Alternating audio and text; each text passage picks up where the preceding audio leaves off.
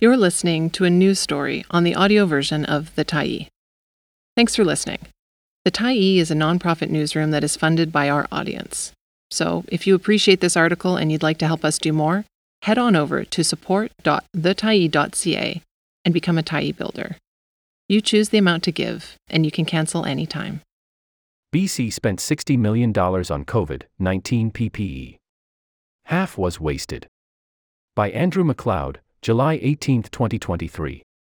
Almost $30 million worth of personal protective equipment the BC government bought to deal with COVID-19 was disposed of without being used because it was expired or too low quality.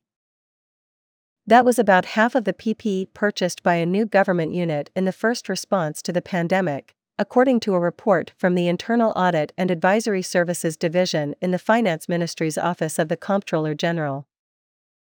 The report also made recommendations aimed at avoiding similar problems in future emergencies, but it's unclear whether the government has acted on them.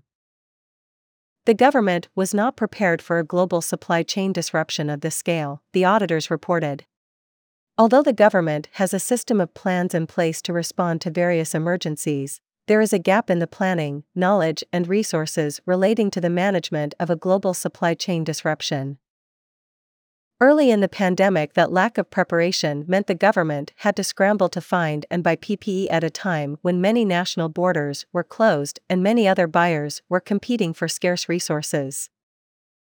To handle the task, it created a new provincial supply chain coordination unit with leadership from Emergency Management BC and 3 ministries: Citizen Services, Jobs, Economic Recovery and Innovation, and Transportation and Infrastructure. The unit also had support from the Provincial Health Services Authority. Jobs, Economic Recovery and Innovation has since been renamed Jobs, Economic Development and Innovation. By October 2021, some 18 months after the pandemic's arrival in BC, the new supply chain unit had found and bought $61 million worth of PPE. About $16 million worth was transferred to the Provincial Health Services Authority, and $6 million of it was sold to other parts of the public sector.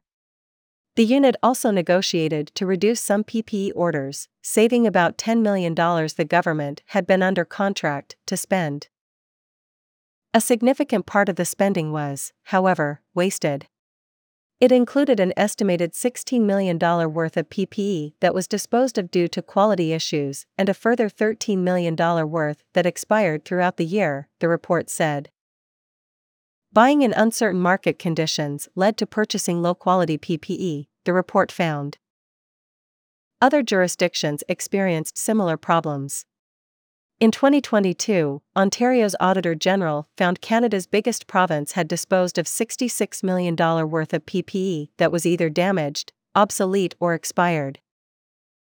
The BC audit did not cover PPE purchases made by the health sector.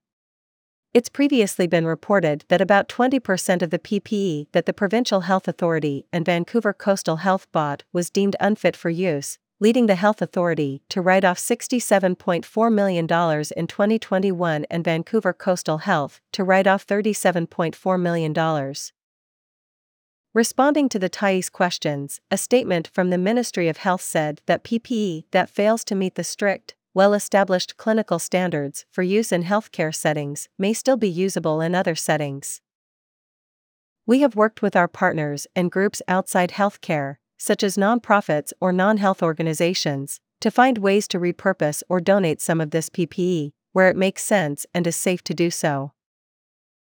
The audit report, Procurement of Personal Protective Equipment During the COVID-19 Pandemic, Phase 1, is dated March 2022 and appears to have been posted to the government's website earlier this year. The auditors recommended doing more to prepare ahead of future emergencies. Developing a provincial supply chain management strategy would help to address these issues and identify and prepare for future supply chain security risks. Aside from better planning that takes into consideration future emergencies, the auditors also recommended developing a stockpile strategy to determine how much PPE the government should have on hand and to assess how that inventory is managed. The supply chain management strategy needs to recognize the province's dependence on foreign suppliers, the report said. The global supply chain disruptions during the pandemic highlighted supply chain security risks, it said. Global supply chain disruptions can occur for a variety of reasons, including labor shortages, extreme weather events, or political conflict. The auditors included clear instructions for next steps. We require the government to develop and submit an action plan in response to the recommendations provided in this report, including their timeframe for implementation, they said. We will then conduct an annual follow-up to assess progress in implementing the action plans.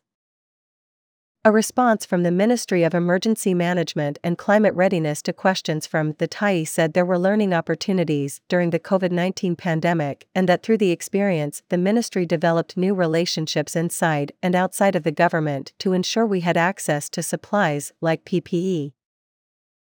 An exercise in February involving several levels of government and various agencies around how to respond to a major earthquake included work on developing planning approaches to facilitate last-mile distribution of essential supplies following a catastrophic event, they said.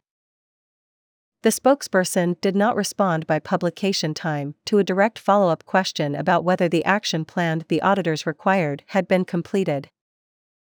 Nor did they mention an action plan in response to earlier questions about what lessons the government had learned, what changes it had made, and what steps it may have taken towards developing a supply chain management strategy. Thanks for stopping by the TAI today. Anytime you're in the mood to listen to important stories written well, we'll be here. And if you'd like to keep independent media going strong, head over to thetai.ca and click on the Support Us button to pitch in. Finally, big thank you to all of our TAI builders who made this story possible.